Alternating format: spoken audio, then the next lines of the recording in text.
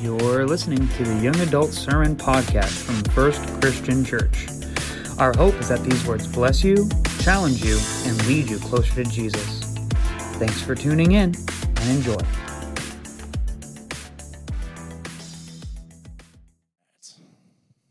I don't know why I say it all right a lot, but I like saying it. It's cool with like the deep voice, you know, the kind of thing going on. I don't know. Anyways, tonight, guys, as I said earlier, we're going to be heading off our series of Habakkuk, kind of in the mid section of chapter 2. But yeah, I mean, this series has been amazing. For me, it's addressed a couple of questions that people might have as far as like, hey, how does it feel when you're a follower of God and yet you're in a broken world, right? It's addressed questions that we get to see a prophet, a man who can oftentimes be depicted as like a perfect man, especially when you read Elijah and a bunch of, and Jeremiah and all these other prophets that went to such extremes trying to like follow God. And you look at them and you think, oh my goodness, what the heck?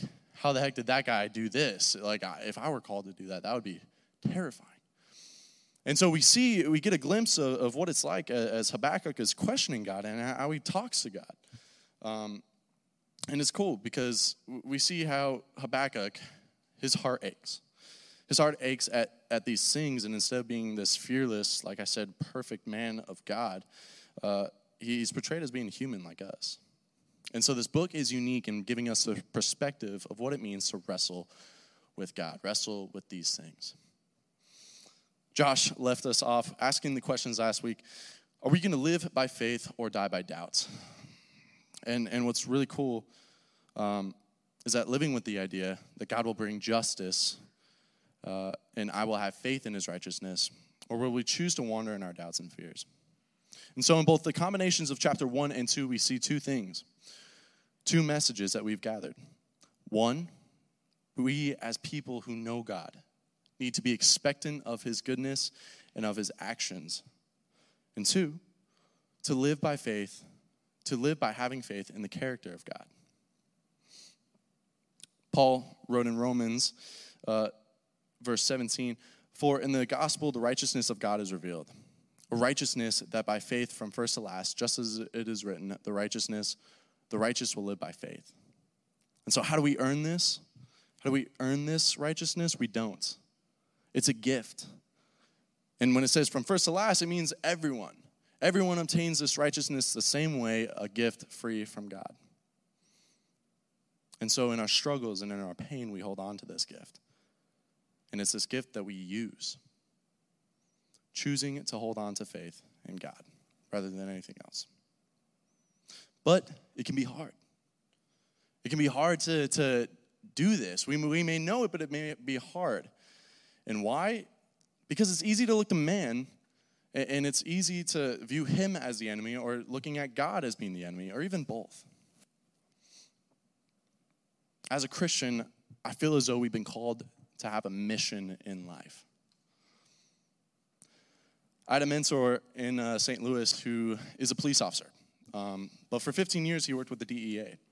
And so oftentimes, he was actually the guy who they had placed undercover. And so for like the majority of his 15 years that he was working with the DEA, he was undercover as a truck driver, driving around drugs for the cartel. Insane.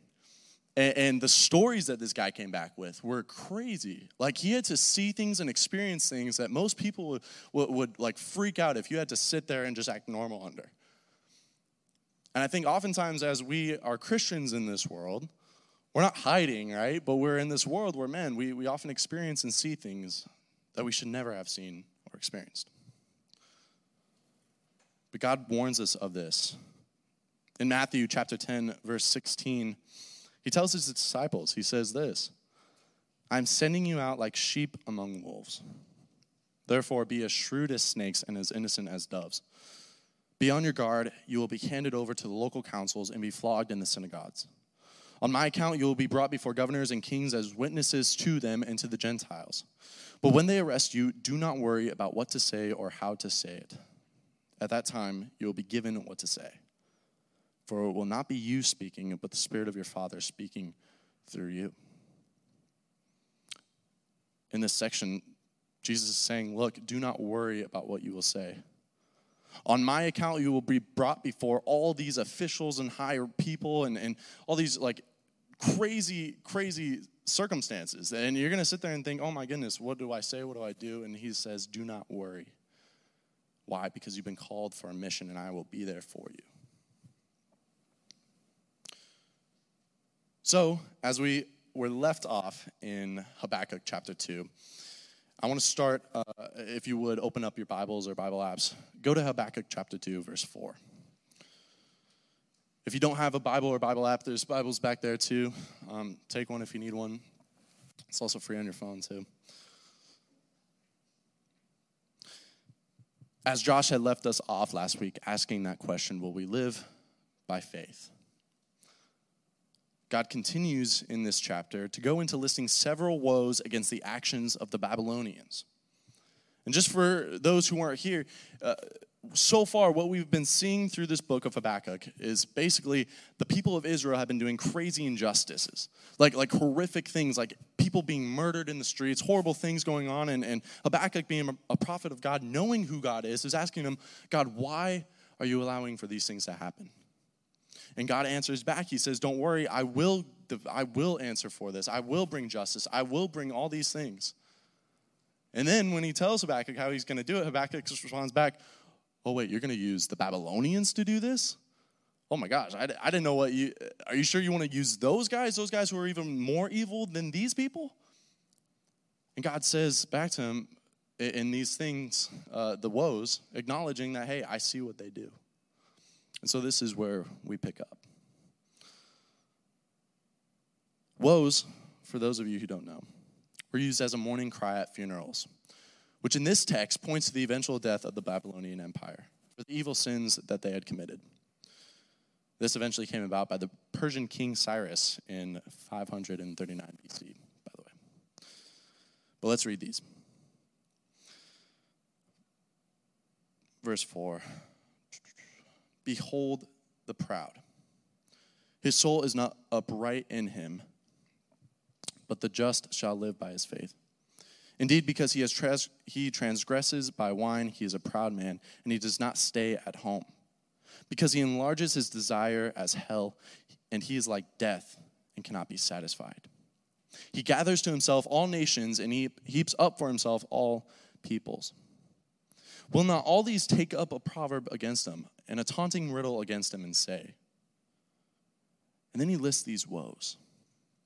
What does this mean? God's saying, no, look at this, the Babylonian Empire. They are a prideful people. Don't worry, I see what they're doing. They're a prideful people. They are arrogant. There are people who are like death, who cannot be satisfied. They are like a proud man. Because he enlarges his desire, such as hell. It is never ending. His desires and his satisfaction is never ceased. And so he keeps going. Some of the woes that are mentioned here, and you can scroll through this as I go. But he first mentions woe to the wicked by saying, woe to him who piles up stolen goods and makes himself wealthy by extortion. How long will this go on? Then he skips down and talks about the greedy. Woe to the greedy. Woe to him who builds up his house by unjust gain, setting his nest on high to escape the clutches of ruin. Woe to the violent. Woe to him who builds a city with bloodshed and establishes a town by injustice. Woe to the drunk. Woe to him who gives drink to his neighbors, pouring it from the wineskin until they are drunk, so that he can gaze on their naked bodies. Woe to the idolater. Woe to him who says to wood, awake. To silent stone, arise, it shall teach. Behold, it is overlaid with a gold and silver, yet there is no breath at all. What I find interesting is that God is mentioning these characteristics of the Babylonians. But what's fascinating is that these things, all these woes that were given to these people, the eventual death of the Babylonians because of these things, they were mentioned to the Israelites beforehand. The Israelites had done these exact same things. And yes, the Babylonian Empire did it for a lot longer. They conquered nations like crazy, much more than Israel, but the sin was just the same. But what I find through it all is this, that the desires that you seek will be the desires that will lead you. So us, as we're reflecting on this, man, what are our desires? Where are they leading us? What is it that we're not satisfied with? What is it that we're looking to? Now, it can be easy to read this thing and kind of say to yourself, oh man, I don't really see this in today's life. Like, this is crazy. Like, just a bunch of people going crazy, like making wooden, I don't know, idols and stuff and worshiping it. Like, what the heck? But man, you go down to LA and you'll see, like, man, people are worshiping something. People are worshiping other people. I remember when I was in 8th grade, actually it was 7th grade. I remember I was in 7th grade, and I used to be into acting. I loved it. I loved every part of acting. I loved to be there and kind of do the script and do the scene and kind of be up on stage or doing something, right? Either theater or acting or whatever. I just loved being able to escape and to be something that I, wasn't, right? And I really got into it. And so I actually have a couple of pictures, if you want to show them. They're kind of blackmail, so don't. Well, this first one's pretty cool. This was with the star of Zeke and Luther, if you guys remember that show. That guy was Cujo, the guy who would, like, smack his butt and say Cujo. That was that guy. And I actually went to an acting academy with him, which was really cool. Zeke and Luther. It was like a skateboarder show. Really. Raise your hand if you know what I'm talking about. Yeah, you guys know. Yeah. Thank you. Okay, I'm not the only one. Josh, you're old. All right. So, yeah, no. So anyways, so that was also me too. I had a couple of photo shoots and whatnot, but yeah, like, I was really into it. And so I went to this academy with, like, all these different people who did all these different things eventually, and it was really cool. And I loved it. But man, some of the people that I got to see eventually go down that road, man, they were lost. I mean, talk about satisfaction that was never, just desires that were never ceased, like unable to satisfy their quench. Crazy. A bunch of self-worship. And so I say that to say, man, that stuff is real out there. And eventually I came across Christ, which changed my life and really spun me around. But if I didn't, man, I'm not saying I would be famous or anything by no means, but I don't know where I'd be. Maybe I'd be the homeless dude in LA thinking he's going to be famous, right? I don't know. But what am I here to say is this. If we're talking about being on a mission for Christ, how easy is it to be distracted, right? If you're being called to do something, to live for something, and to be for something, man, how easy is it to get distracted? And if so, then what mission did you choose? God is saying, woe to these things, for those desires that you chase cause destruction and will also reap destruction on your own head. And God's saying, eventually, your time will end. Paul writes in Romans chapter 13, verses 11 through 14, and do this, understanding the present time. The hour has already come for you to wake up from your slumber, because our salvation is nearer than when we first believed. The night is nearly over. The day is almost here. So let us put aside the deeds of darkness and put on the armor of light. Let us behave decently as in the daytime, not in carousing and drunkenness, not in sexual immorality and debauchery, not in dissension and jealousy. Rather, clothe yourselves with the Lord Jesus Christ. And do not think about how to gratify the desires of the flesh.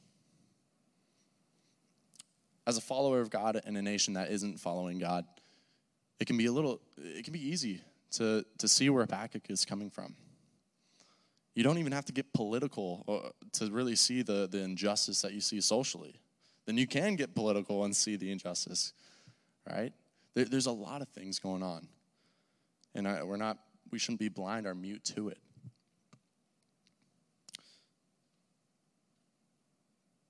What's cool about Habakkuk is he talks about him being on a watchtower. And being on a watchtower means that he's being expectant. Luke 22 says this, a dispute also arose among them as to which of them was considered to be the greatest. Who is this? This is the disciples as they're walking with Jesus. And I find this interesting because they're literally walking with Jesus and they already lose sight of what's important. Literally walking with Jesus. Jesus said to them, "The kings of the Gentiles lord it over them, and those who exercise authority over them call themselves benefactors. But you are not to be like that. Instead, the greatest among you shall be like the youngest, and the one who rules like the one who serves. For who is greater, the one who is at the table or the one who serves? Is it not the one who is at the table? But I am among you as one who serves. You are those who have stood by me in my trials, and I confer on you a kingdom, just as my Father conferred on me, so that you may eat and drink at my table in the kingdom and sit on thrones, judging the 12 tribes of Israel."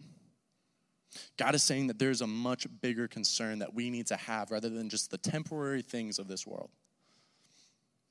God is saying that, man, we need to shift our focus from what we think is great and acknowledging that that thing is worthless in comparison to the kingdom of God. And I think a lot of Christians we've lost sight of what it means to be important, what it means to have value. And it's not in what this world says, but it's in what Christ says. Habakkuk hears these things from God. He hears, okay, God is saying, no, I see these wrong things, and don't you worry, Habakkuk.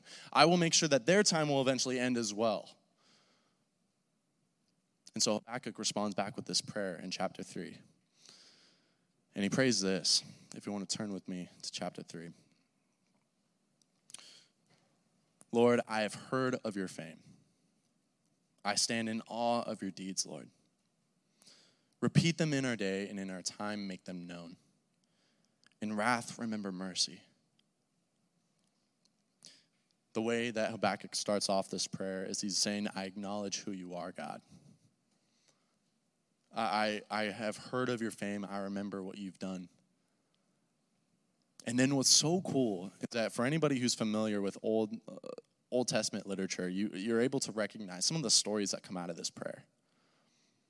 And as I read through this, I want to take a second to acknowledge, hey, if you're somebody who's really struggling with something, if you're somebody who's at a crossroads, or somebody who's dealing with giants in their life right now, pray this prayer in your mind, but think about all the things that God has personally done for you. It's important. For Habakkuk, it was these things. God came from Teman, the Holy One from Mount Paran. His glory covered the heavens, and his praise filled the earth. His splendor was like the sunrise, rays flashed from his hand where his power was hidden. Plague went before him, pestilence followed his steps. He stood and shook the earth. He looked and made the nations tremble. The ancient mountains crumbled, and the age-old hills collapsed. But he marches on forever. I saw the tents of Cushan in distress, the dwellings of Midian in anguish. Were you angry with the rivers, Lord? Was your wrath against the streams?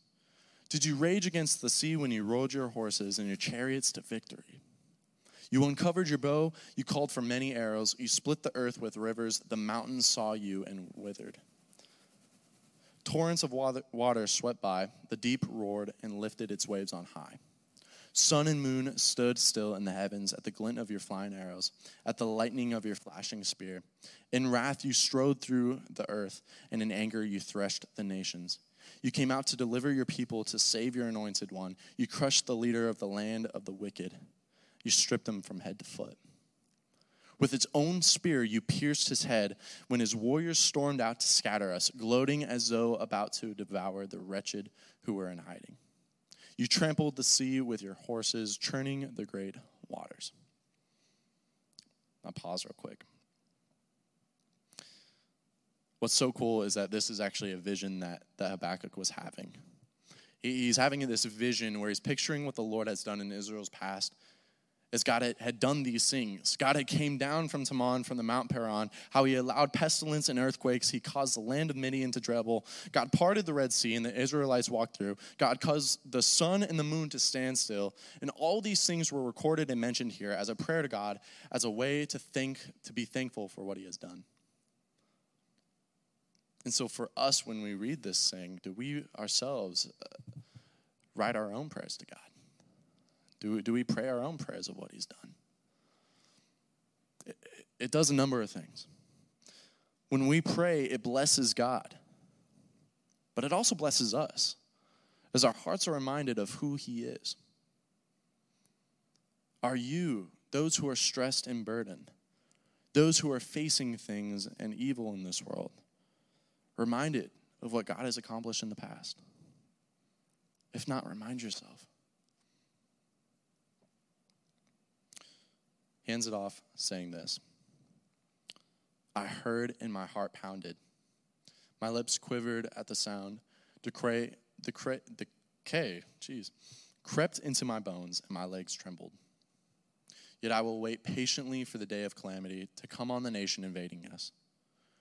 Though the fig tree does not bud and there are no grapes on the vines, though the olive crop fails and the fields produce no fruit, though there are no sheep in the pen and no cattle in the stalls, yet I will rejoice in the Lord. I will be joyful in God, my Savior.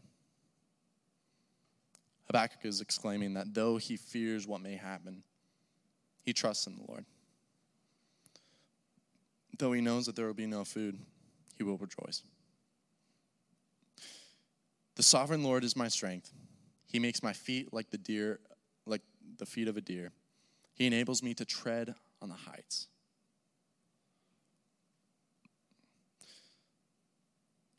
What I love about who God is that he keeps things real with you. A lot of people are out there preaching false gospels, saying that, oh man, God wants you to be happy. God wants you to be rich. God wants this success for you. And then they'll add on, oh, if you give me some money, by the way, I'll heal. You'll get some healing and blessing too. Which isn't true. What God wants is for a people to be able to withstand the trials of this world, not in their own strength, but in the strength of God. What he wants is for people to know him, to be close to him, not to be perfect, which is unrealistic and just untrue, but to be people who are going to him. What we should know, knowing this truth, is that whenever things come up, we should be running to him, not away from him. Not to be turning towards people or distractions or other things that are nonsense. But to remember that God has a plan for you. God has a hope for you, and he wants to be there for you in it. John 16 is the last couple of verses I got for you. And it says this. A time is coming, and in fact has come, when you will be scattered, each to your own home. You will leave me all alone, yet I am not alone, for my Father is with me. He's talking to his disciples, Jesus. And he's saying, all of you will eventually leave. He's talking about when he died and then everybody fled. But he says this last part. Verse 33, I've told you these things so that in me you may have peace. In this world you will have trouble, but take heart. I have overcome the world. Let's pray.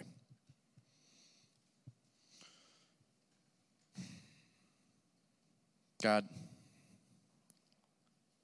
I desire you. I thank you for your revealing yourself to me. And I pray that other people tonight would be able to hear from you as well.